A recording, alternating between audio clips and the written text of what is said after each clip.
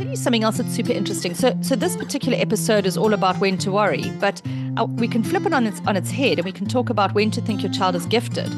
And there was this huge trauma around then, have I failed her? Flagging it. If I flag it, am I flagging the fact that I'm not a good parent?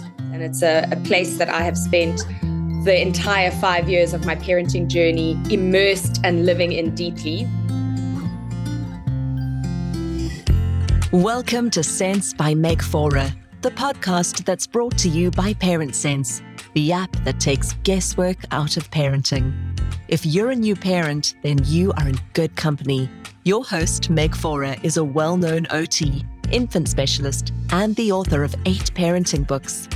Each week, we're going to spend time with new mums and dads, just like you, to chat about the week's wins, the challenges, and the questions of the moment.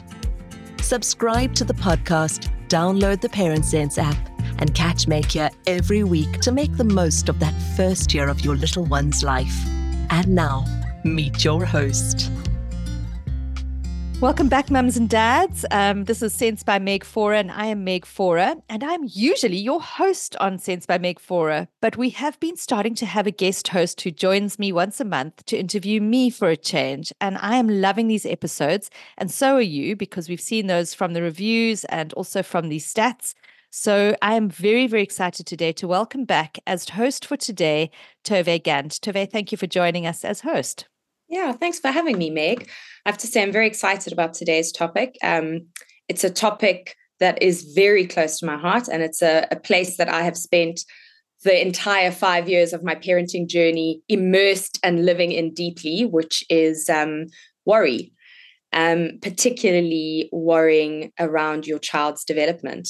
And I think I don't think any parent who's on the journey or has been on the journey will not be familiar with being worried or being anxious around their kids' development.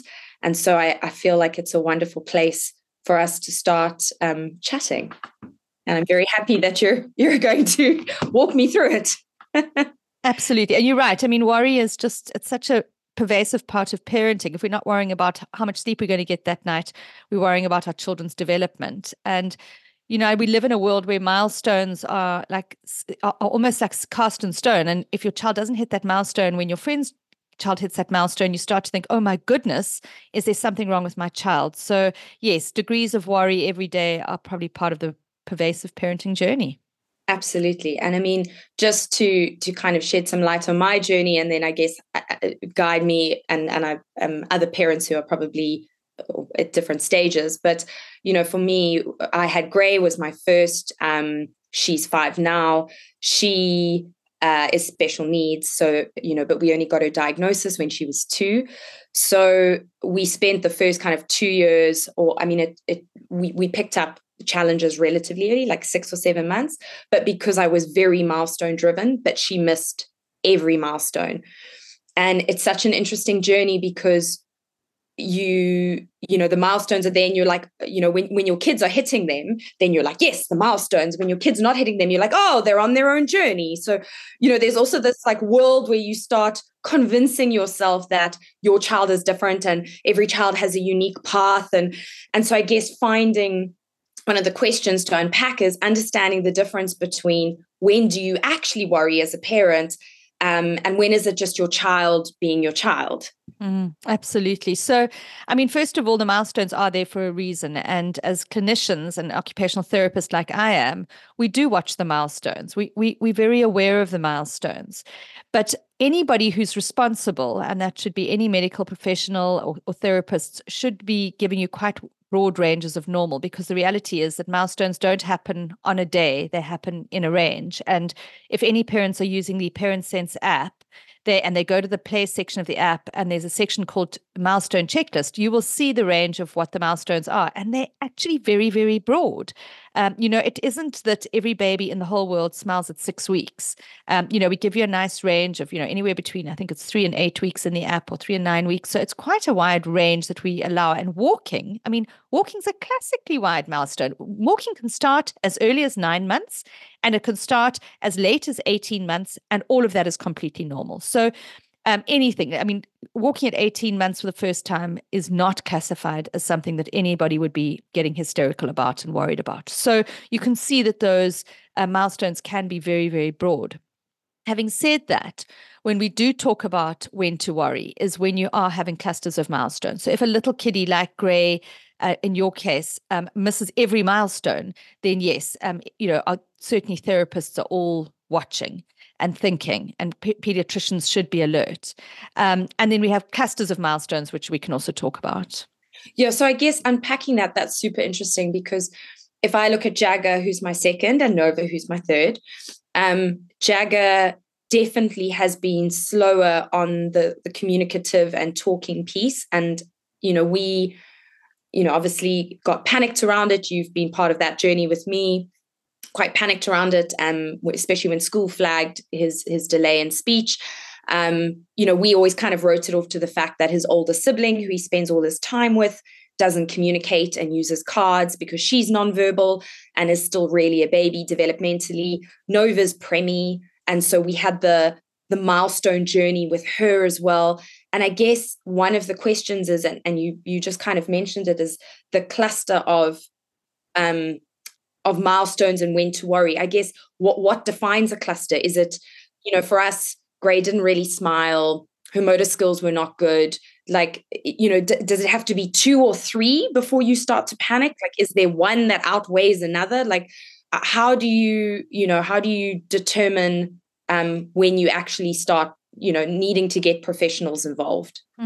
So we tend to look at clusters within milestone categories. So if you can picture that you've got milestone categories of verbal abilities or language abilities, you've got a milestone category of social, a social category, you've got a milestone category of gross motor, a milestone category of fine motor. So those are kind of your 4 main categories, and then there are a couple of others as well. But let's look at those. So I tend to look at milestone clusters within categories. So let's say, for instance, you had a little one who hated tummy time, never rolled, like literally never rolled, and then eventually sat only a month late for sitting, and then never crawled, and now he's 11 months old. So now that's enough of a cluster of milestones for me to say something's going on with his muscle tone for sure, because I can see that the whole cluster within gross motor is reflecting that there's something going on with his muscle tone, and for some reason. Likewise with social emotional, you expect little ones to make eye contact by 3 weeks. You expect them to smile by around 6 to 8 weeks. You expect them to start falling in love and being very specific about a certain parent at about 3 or 4 months. They should really, know that parent, respond to you. They should turn towards sounds. They should be pointing in a direction, to tell you that they want something, and that should happen before a year of age. And all of those things are our social milestones. Now, if that whole cluster doesn't happen, they don't make eye contact, they are not smiling by like 18 weeks, they never point, they get to a year of age, they're never trying to get your attention to look in a direction. And then also later on, they have very high levels of dysregulation emotionally, so massive temper tantrums where they can't self-regulate. Then we start to think, they just don't socially connect with another child. They're not having temper tantrums, but they're living in their own world. Then we start to think, what's going on an emotional level? And then language has its own cluster set as well. So, did they turn towards sounds? Did they, again, point in a direction as part of language? The language and emotional can be quite linked. But when you start to see clusters of delay all the way through, then you do get concerned. So that's the one thing you get concerned about, is if in a category of milestones, there are delays in every milestone in that category. And the other one, which is a more global category, which is obviously what happened with Gray, is where it crosses across all categories. So, they're doing everything late, and then we would definitely be concerned. So at one milestone in isolation, and one milestone in isolation in another category would not make me look for any flags. Okay. And that's because that's interesting, is like the common rhetoric between parents is, my boy, boys are way more physical, so the language will be a bit later. And I mean, I'm the perfect culprit of this, right? Jagger's language will be a little bit later, or his emotions are much bigger. He can't regulate his emotions as well as girls can. And so like I allow for the temper tantrums to be bigger, or the language to be later. I didn't flag it. The irony for me is that I was on such an intense journey with Gray. Like, we got intervention from 6 months, we speech therapy, OT, we've had every professional under the sun. And my second kid, I'm like, oh, it's fine. So, you would think as a parent who'd been on the journey, you'd be hyper alert to it, but I still made the excuses. I don't know if it's because it's a different gender.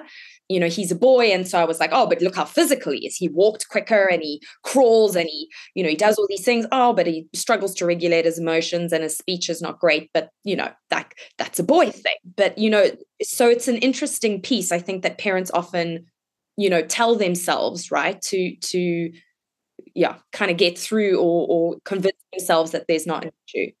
And actually bring something up very important there. It's something we call individual differences. And individual differences are very important to recognize. That some little ones will actually just be late on things. They'll be on the far end of the continuum on something, and then it'll just fall into place. And in case in point, one of the children that I know in my social circle, she spoke at like 3 years old. She did not say a word before 3 years old. And I was thinking, because my son, who was the same age as her, was speaking his first words at 10 months. He had 11 words by a year of age. So I thought, this kid, if she's not saying a single word at 3, there's a problem.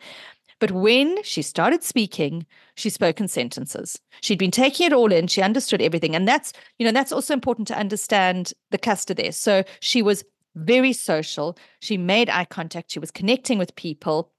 She understood everything. You could give her an instruction, you could do something, she was listening, she was on it, but she didn't say a word. And the day she started speaking, she just spoke in sentences. And of course, she went on to do a degree in psychology and the arts. So, she had to have language to do that. So, it didn't even predict long-term negatively. So you definitely do get individual differences, which is why, like what you're saying, it's really difficult with your second one because he's not speaking as well as you maybe would consider he should be. And yet at the same time, could this just be that he's spending all his energy in other areas? He's certainly not, as Gray was, globally delayed. He does have a language delay, but, is it something to get hysterical about?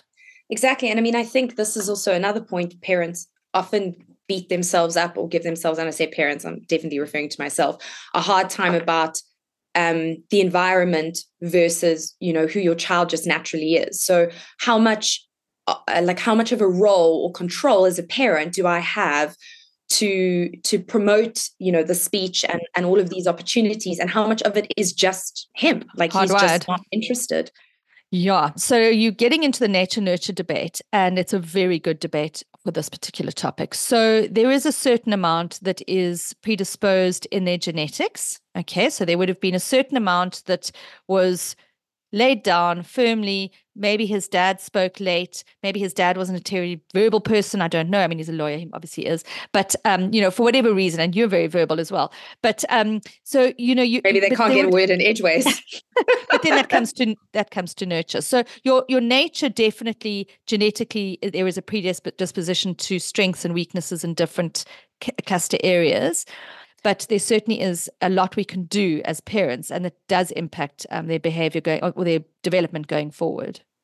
And it is an interesting point to me because, you often look at two kids, and now just looking at like my sister and I, who grew up in the same house with the same parents, with the same environment, and are yet so fundamentally different as people in terms of just how we communicate and who we are. And I look at Jagger and Nova, and, Jagger, I think I said this to you yesterday, Jagger will, I like with him, I was hyper vigilant about classes every day. Like every day there had to be an activity in a class because I was so fearful that he would pick up on Gray's inability to communicate and all her challenges and internalize them. And so I might have even overexposed him.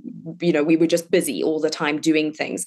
And with Nova being the third and being preemie and just kind of being very out of our depth, we've done none of that. And yet she is way more engaged. If I could take them both to the same class that Jagger's been going to for like 2 years, Nova's been going to for 2 weeks, she is way more engaged in that class than he ever is. He'd rather sit on the outside and look in, where she will like dart herself in.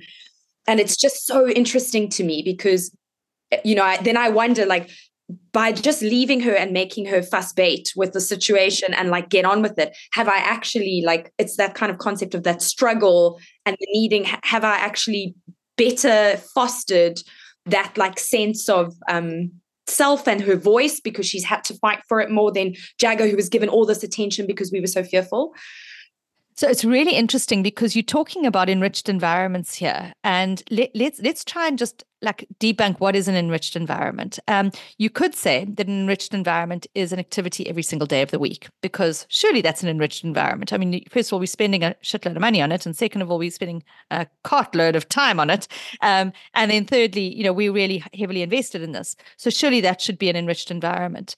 But the reality for babies is that they actually need very little for an environment to be enriched. And it is possible that Nova's environment has been just as enriched, if not more enriched, than Jagger's was, just not necessarily by spending a lot of money. And I often say to parents, just be very careful about the overscheduling and too many toys.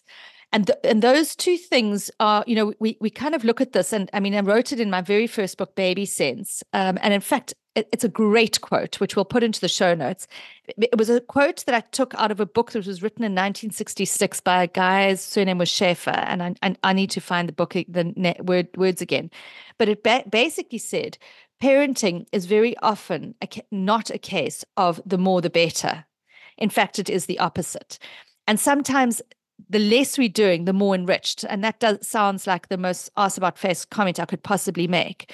But, I've watched, we used to go to the Transkei, and actually we're going to the Transkei fairly soon again. And I used to watch the mummies who really didn't have anything to do except care for children. And I would watch how enriched those children's lives were. I mean, they would be on their mom's backs, listening to conversations, taken for walks down the word, having all of that vestibular stimulation, and then sat under a chair under a tree with their mum and had conversations, things to play with that were very basic, but they had human contact, human time, lots of language, no technology, not a lot of toys, had to be creative. Mums had to be creative, occupy them. Everybody was trying to not get their child bored, and actually at the end of the day, not doing much with them. That is just as enriched an environment as the one that, for instance, Nova grew up in, which was also, not being overscheduled. So I think we do need to be super careful about overscheduling and thinking that toys, technology, and activities are going to be that, that fabulous kind of, anti, that pill that we can give to our child, and that solution. In fact, children actually need less. The things that they do need, though, and that they need a lot of are... This episode is brought to us by ParentSense, the all-in-one baby and parenting app that helps you make the most of your baby's first year. Don't you wish someone would just tell you everything you need to know about caring for your baby? When to feed them, how to wean them, and why they won't sleep? ParentSense app is like having a baby expert on your phone guiding you to parent with confidence. Get a flexible routine, daily tips, and advice personalized for you and your little one. Download ParentSense app now from your app store and take the guesswork out of parenting.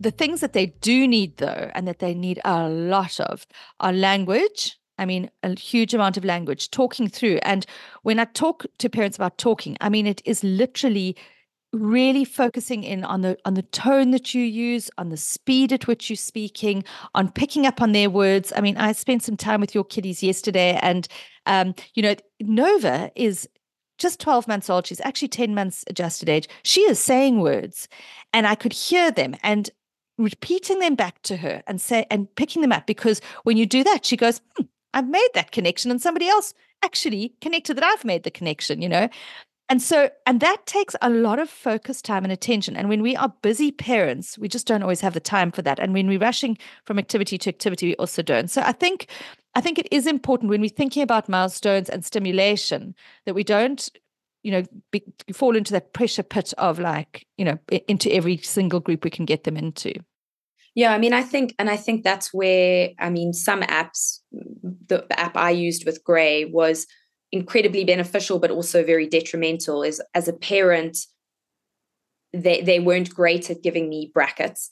And it was like she should reach this milestone by this date, and she wasn't. And in hindsight, it's great because it flagged to me. I was like, she's missing so many milestones, but it also just made me feel in the beginning really, really awful as a parent. I was doing all these activities, I was doing all this stuff, and the guilt and I was like, what am I doing wrong? Why is everyone else's child getting there and mine isn't? And there was this huge trauma around then, have I failed her? Flagging it. If I flag it, am I flagging the fact that I'm not a good parent? I haven't provided her with the stimulus she needs. And so there was all of this kind of trauma. And I think that trauma, yes, that's a word that popped to my mind. Yeah, a lot of trauma around that space and the kind of narrative. And I think friends also, like, your friends in your social circles, people underestimate the power of saying, well, obviously your child will do that at this age. And, there are parents whose child isn't doing it at this age. And that doesn't always mean it's a problem. But, people with their language, it's so like definite. It's so like you should. And I think that, something you've said now as well, where there's a world where actually children are often better off when it's just about being in the space of your parent rather than doing more, because that's what my thing was. It was like, okay, I must do more with Gray now. And I was living in Switzerland and there were none of those things. And then I was like, well, was she not all these things because I didn't take her to these classes and I didn't do these things because they didn't exist where I lived in English. And so I couldn't. And so then I was like, was this my fault? Is she missing all of this stuff because I didn't do something? So the narrative as well, kind of in the community around when you are missing those things, I think is not handled beautifully. No, it's not. And I'll tell you something else that's super interesting. So this particular episode is all about when to worry, but we can flip it on its head and we can talk about when to think your child is gifted. And, I can tell you that there are lots of parents who go, oh, tick that box, so brilliant, so brilliant. And I mean, moms, some of you listening to me will be that mom because I know that I was. James was advanced on almost every milestone. But I will tell you that what I was thinking at the time, completely erroneously, I was thinking, well, the fact that he's doing so well at this means that he's obviously going to do so well at XYZ later on. And the reality is that those early milestones generally do not code for long-term success. And I want to explain this principle because it's a very important principle. Taking milestones slowly when children reach them either around date or even a little bit late, and take a long time with them, those children tend to consolidate those milestones and those learnings a lot better. And that means that their foundation for future success is actually much more robust. So an example is James crawled at 7 months and he was walking at 9 months. But when he crawled at 7 months, he crawled with his one leg sticking out to the side, and he was a lopsided crawler, and he just wanted to get out of crawling as fast as possible and get up and walking as fast as possible. And he was in a rush, and he didn't consolidate anything. And so fast track 7 years, 8 years, where all he wanted to be was a Springbok rugby player or a Springbok cricketer.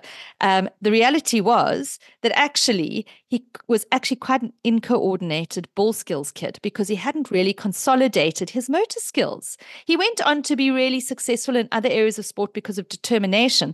But if you want to actually break it down into his gross motor coordination, he was in such a rush to get through his gross motor milestones early on that he didn't consolidate them. So I do think that, for those parents, for those moms who've got kids who have, are on target or a little bit delayed, like just sit with it. It's awesome. It really is awesome. It's those kids that are rushing through milestones often like, whew, and you've seen it with the little ones who stutter. They're just like, they're trying to get their words out so quickly that they just, and it becomes, again, the same story. So they don't consolidate. So I just think be very careful about being judgy moms and be very careful moms who are feeling judged. Don't worry about those other kids, don't compare. And it all actually comes out in the wash unless there is a big cluster of milestones, and that's a totally different story. But generally it comes out in the wash.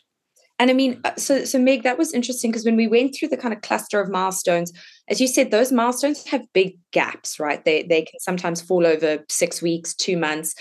And we all know that early intervention that is key, right? And so, you talk about, okay, but at 1 year, all of these things kind of added up. But I mean, I know we found with Gray, we intervened very quickly. And I have no doubt just based on the understanding and the severity of the other children with her condition, that we dealt with a lot of things that would have been a lot harder long term, because at 6 months we were like, this is a problem, we need to deal with it. I guess, what is the rule of thumb there? Because early intervention's key, but you don't want to panic too early. But then I remember a neurodevelopment doctor saying to me, like, does it hurt? She was like, if you're worried, OT, physio, and speech, at the end of the day, if there's nothing wrong, all you've done is given your kid some help and a step up. So, I mean, I guess the question is, what is the rule of thumb there?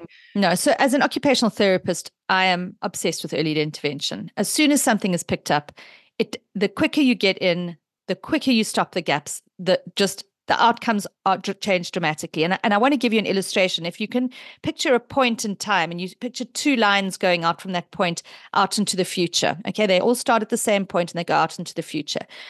So you could maybe look at a clock and you've got two hands going out from the center of the clock. Right at the middle, at the center of that clock, where those two hands are going out in a direction, they're very close together. But you move those hands just like a little degree, or even a minute if you're on a clock, out apart from each other, and that angle gets slightly wider. At the middle, it's still not very much at all.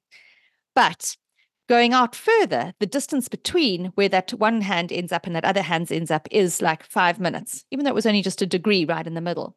And that's an important illustration of what can happen with early intervention. Just, doing that early intervention changes a trajectory for the long term dramatically. So early intervention is very, very important. Now, let's have a look at a couple of examples of where early intervention worked and how we caught the situation and what ended up happening. And I had a little boy who was referred to my practice by, I think it was Paul Sinclair or Dr. Jadakin, actually, one of the pediatricians in Cape Town. He referred a little boy to me who was crying incessantly and wouldn't sleep. And he said to the parents, look, go for sleep problems. But he had written me a note and he said to me, look, they're there for sleep problems, but can you just check what's going on in terms of the social emotional? Anyway, I picked this little boy up on the first day he came into my practice and he was crying incessantly. And I could see he was making zero eye contact at all. And so he was about 6 months old. There was no eye contact. He looked straight over my shoulder. He was super fussy. And I just knew immediately that we were dealing with a regulation difficulty. And there was enough of a cluster of indications. He wasn't sleeping. He was dysregulated. He was crying a lot. He wasn't making emotional connection with his parents. He hadn't made eye contact by 6 months and he wasn't smiling. And I knew that was sufficient for me to say, we've got a real cluster going on here. And so I did my session with them and I found out what was going on. And one of the things that was happening with them is that he was using on their phone, he was using a TV program to self-soothe. It was a TV program called In the Night Garden. And every time he would come into the session, and I only saw him twice before we started to intervene, they would just, so that they could speak to me because he cried so much, they would put their phone in his hand with the Night Garden on, and he would immediately go quiet. And so I watched this, and obviously this went on in the session. And it was a really, really, really fussy and definitely going to be autistic little boy in my mind. And so my very first session of intervention, which was the third time I saw them, I said, right, we're going to do only one thing for this week, for 1 week. And obviously I'd handled him a bit and done some work with him. But I said, for this week, the only thing you're going to do is he's going to have zero technology. And I mean, he will not see a screen at all for a week. And the mom said to me, how am I going to soothe him? And I said, breastfeed him if you need to. Like, do whatever you can, just soothe him. Like, I know that it's going to be painful, but we're getting him off the technology. Anyway, I had videoed all of these sessions and I still use them for teaching. And they came in the next session and the response was, oh my word, what happened to our baby? And we had completely unlocked him. And he did end up with an autistic spectrum diagnosis. But just the very small thing at very early on of removing technology, we had to do a lot more things. I mean, that was just the smallest thing. But the illustration is that the smallest thing at that time made such a difference. And so early intervention, if they had come to me when he was 9 months old or 12 months old, he would have missed so many more milestones. But that very small intervention, and we went on and did a lot more, really made all the difference. And he did end up on the spectrum, but as I said, really not severe. So I think, that's an example. Another example is my middle child. Just was a very laid back little one. And I could see she was fine on tummy time. She sat beautifully on time. But at about 10 months, I could see she was never going to crawl. And the reason was that every time I put her on her tummy, she would lift her hands off the ground and her feet, and she'd be in one of those kind of bow or airplane positions. She wasn't putting her hands down on the floor. It wasn't sensory. I knew that very clearly. So I knew it was because she hadn't developed her flexor muscles. So I phoned my friend who was a physio, and I said to her, listen, she needs, just to get her flexor muscles activated, I need 3 sessions of physio at 10 months old. And literally 3 sessions of physio at 10 months old, her flexion came in, she was crawling, and then she was a consolidated crawler, unlike James, and she crawled then for the next kind of 5 months and then walked at 13 months or whatever it was. So the point is that, I think early intervention is critically important, but early panic isn't critically important. And so it's kind of getting that balance. So I guess that ties in really well with the next question I've got for you, which is when do you, as a parent, rely on your instinct? And when do you start saying, like, but this is what the books say, and this is what the apps say, and this is what should be happening? Like, how do we find that balance, right? Because that's exactly what you're saying. Like, some things just take a little bit longer, and not to panic, and you don't want to panic, but at the same time, they're quite far off there, what it's saying on the app or whatever. And so at what stage does a parent know instinctually? And then there's also the denial, right? Like, I know, having done the journey with Gray, that a massive piece of what we see families go through, and it's not just Gray, it's autistic diagnosis, ADHD, any diagnosis that's not the norm, right? The biggest piece is actually getting the parents over the line. It's a denial piece, right? Yeah. So that balance, instinct denial versus actually you need to. So the first thing is instinct. Maternal instinct is just everything. If there's a niggling thought at the back of your mind, you need to see somebody, and that should be every time. And my recommendation, and I hope I don't get shut down about this, is that you actually see a therapist rather than necessarily a pediatrician. And I will explain why. Pediatricians are my right hand, and I'm their right hand in many situations. And in health, there's nobody who's going to ever do anything better than them. But most pediatricians will, by their own admission, talk about the fact that on the neurodevelopmental side of things, a good NDT physiotherapist who's qualified in pediatrics, or a good NDT occupational therapist who's qualified in pediatrics, is probably a really good place to start. So you might want to go to your ped, but there's a chance that he's going to say, you got a healthy little one, let's give it another month or 2.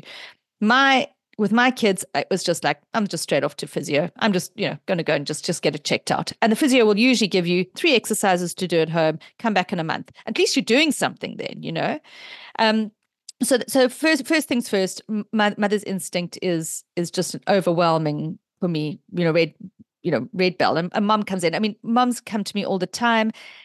I will usually, as a therapist, try and allay their concerns and tell them, you know what, let's not panic. But I will also usually say to them, why don't we try X, Y, and Z? Why don't we turn off the TV for a week completely? Why don't we try and speak a little bit more to our little one? Why don't we, just do that little bit extra tummy time or whatever it is? So I do think starting, if you've got an instinct, somebody should be responding to you.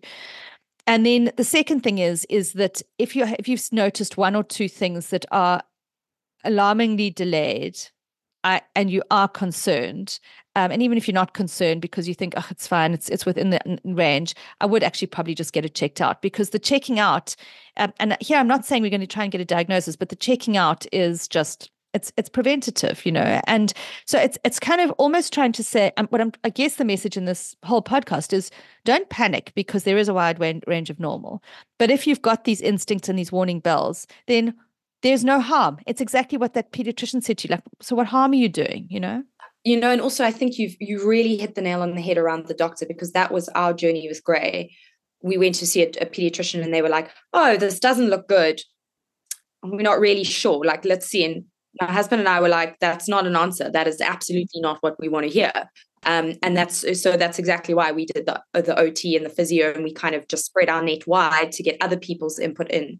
And I think that just, taking, at least as a parent, if you feel like there's an alarm bell, doing something is better than doing nothing, right? It still makes you at least feel like you're acting on it and trying to address something, even as you said, if there's nothing to be too alarmist on. Yeah. So I mean, it is a very deep subject, and we probably could do a whole nother session on it. But I mean, I think the overarching message that I would like to leave moms with is if there's a niggle in your mind, see to it and try and you don't have to go to a doctor, go and chat to an OT or a physio. The Parent Sense app, Tove, is amazing. We've got an activity for every day and they're so carefully graded. If you follow those activities through your baby's first year of life, I can assure you that they developmentally will be on track, because you will pick up that they're not able to do it at the right time, and otherwise they will actually be doing it at the right time. So, those activities are hugely preventative for mums. And Meg, because I know we need to wrap up, any words of advice or encouragement or tips or anything that parents who are kind of maybe thinking there's something or a bit niggly, can take to heart? Yeah. So look, developmentally, I would say, so let's say one of you that's listening is like, oh, I've just got this like sinking feeling in my stomach. So what I would do is I would take the next 7 days and I would do a full 100% tech detox in your home. And I know that sounds completely obsessive, but it's incredible how much has to happen when technology is taken away, how much time you have to spend with your child, how much you have to be on the floor, how much you have to be co-regulating with them, how much language goes on. And those things, when you take out all the trappings of the modern world and you just get back down to the basics with little ones, it's often you will either get a real sense then that there is actually a problem, or you'll get a sense that, oh my goodness, actually we just needed to do a little bit more of this and that. And the reason it has to be 7 days is it takes 3 days of irritability to break a habit of technology. It's a dopamine addiction. So I would definitely say get rid of technology. Focus in on language and emotions for those 7 days. So make eye contact, connect with their emotions, help them to self-regulate, give them a stimulating environment, follow the Parent Sense app for 7 days. And if at the end of those 7 days, you can reflect and you look back and you go, you know what, that was a great week. Actually, all my worries are not too much of a worry. We're going to go back to a balanced way of life, and we're going to have a little bit of TV for babysitting because we know that happens, but it's going to be super limited. And, we're going to just, but I'm going to be a more conscious parent. That is great. Or you might get to the end of the week and go, gosh, now that I've been really consciously involved in this process, I can see that there's something else going on. And then step number 2 would then be to say, go and have a chat to an OT or a physio. That would be my advice.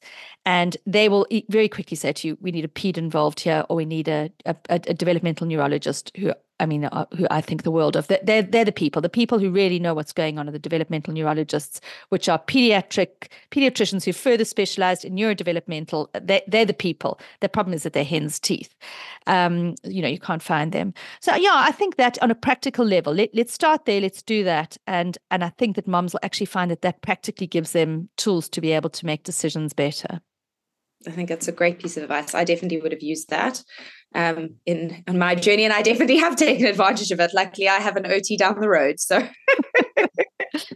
yeah. Tove, I'm going to say something to you that is a message to every single mom, and I've said it. If I've said it to you once, I've said it to you 100 times.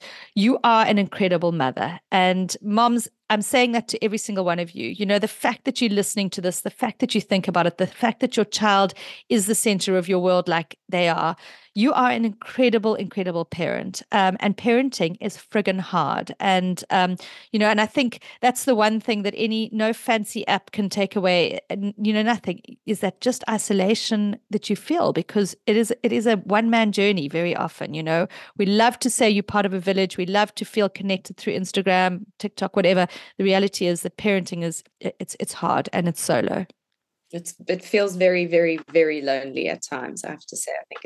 And I feel like that's not the messaging that people like to send. So you read all the books and you do all the prep, and then it happens and you're like, why was that not written in any of the books I read? Exactly. So moms, you're not alone, even though it feels solo, it feels lonely. And I think reaching out to us or to other communities like this is important. Very important. I found it very helpful.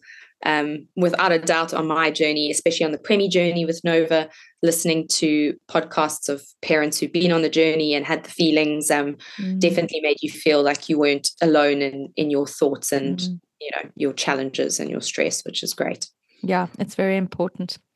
Right. Great. Well, thank you, everyone. Thank you for hosting me. I'm thanking you for hosting me, and you can thank the mums. Thank you, mums, for joining us. It's been wonderful to have you, and I hope that this has been somewhat helpful for anyone who's kind of feeling a little bit anxious on their journey.